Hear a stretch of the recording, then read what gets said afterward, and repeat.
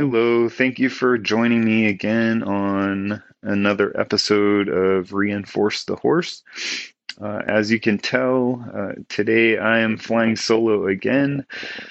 My co-host Alyssa, she is in her junior year of high school and trying to finish up the school year. Congratulations, Alyssa, you've done fantastic this year. And so she is just really busy, and it's been difficult for us to get new guests scheduled for the show. It just seems like calendars and scheduling don't quite line up most times. So I figured I'd give you a little bit more or something new to listen to. And uh, part of that, or a lot of that, stems from this sort of newfound art that I've stumbled on, and that's of poetry.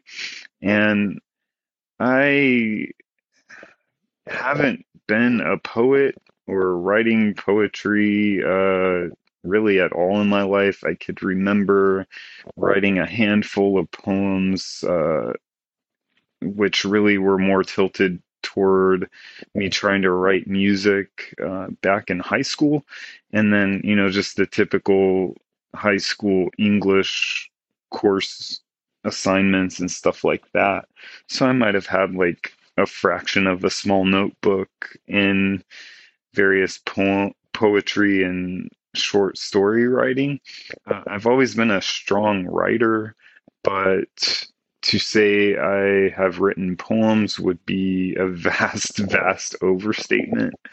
And so, but in the past week or so, I wrote, I think it was like 19 poems in 7 days. And to me, that is quite excessive. It actually like points to there being something else going on. I had listened to Warwick Schiller's Journey On podcast. I'm a raving fan of his podcast, of course, and he had a guest named Shalon Harkin on his show, who coincidentally, if you will, is a poet and a spiritual poet at that.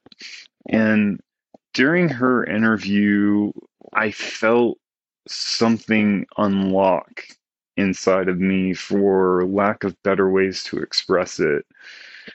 Her story resonated with me, and literally the hairs were standing up on the back of my neck as I listened to her. Well, the day after listening to her show on Journey On, I was working with our relatively new gray Mustang mare. Her name is Cincy, and it's short for Cincy Mia. I believe I'm pronouncing that right. Her prior owner, or person rather, had named her that, and as I understand it, it means in Spanish, it translates to without seed. And so for her, there was some significance to that name, and we just decided to keep it. And so she had called her Cincy for short, and we decided that it just kind of fits her, and we would keep her name that way. And so I was working with Cincy on haltering, and at the time she was in a pen, a rather small pen at that. She was quarantined because she came from New Mexico here to Arizona, and our veterinarian recommended keeping them quarantined for some time.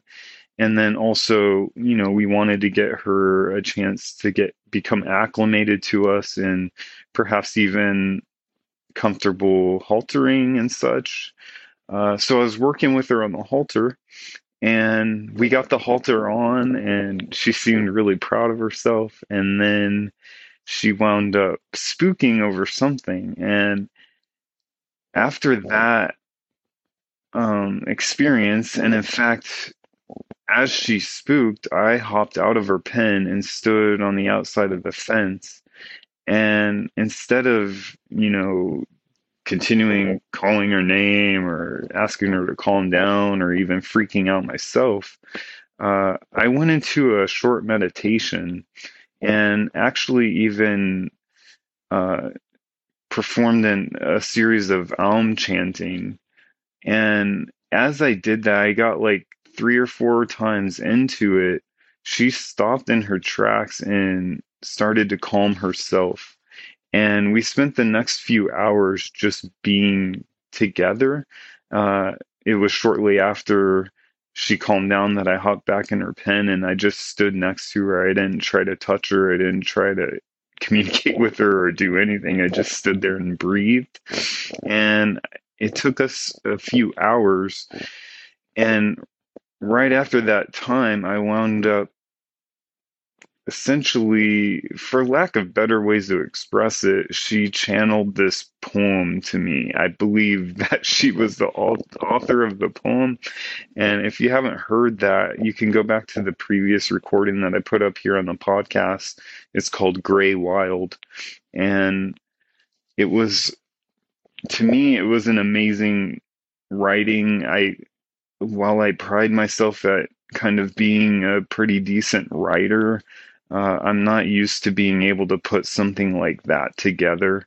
And so I feel that there was a lot more going on with our connection spiritually, emotionally, psychologically, even, and physiologically. There was just so much going on. It's like a portal of sorts, just sort of open, illuminated, and we both were in the same space for a moment. And it was really, really a fascinating thing. So I've been writing a lot of poems lately, and I don't really know the reasoning or why, but there's a common theme to them, and it has to do with my own journey in some degree, and it also has a lot to do with the horses and just spirituality in general. And this one came to mind, the one that I'm going to share with you. It was a couple days ago, so it was on April 18th, 2023, at 10 o'clock in the morning or so. And this one has to do with my focus on really not riding horses and just being willing to be with them and be a good friend and a relationship with them before I ask them for their permission to ride. And it's a short poem, but I think it's really powerful, and I hope you enjoy it. I don't have a title for this one, but I'll just go ahead and share it with you. My own gains set aside, I gracefully dismount instead of ride. Communication, not control. Building relationship, a sense of awe. A sea of grass and endless buffet. Discipline and focus it takes. Acknowledging we are one, not just similar, but every time connected. Two beings agreeing to share information. Speaking different languages. Thoughts and emotions converge. Two hearts merge as one. So that poem to me is just, it's kind of the epitome of showing where perhaps, kind of the backdrop of that is where I came from in my pursuit of being with horses and where I am now. And that first line, my own gain set aside. So the the first time I mounted a horse, it was really just all for me, all about me and like what I wanted to do and the fun and so I gracefully dismount instead of ride, and showing that grace and that love and compassion for another being, and that really trickles down into now every aspect of my life and my existence.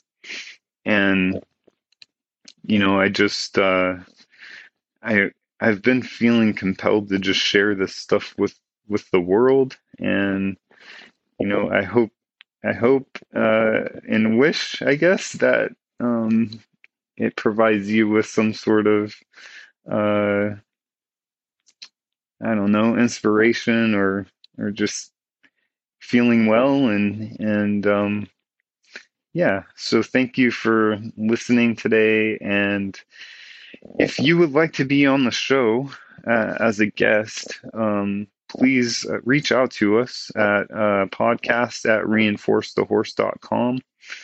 We could send you over a direct link to our scheduling tool. You can schedule directly. Of course, there's no cost to be on the show.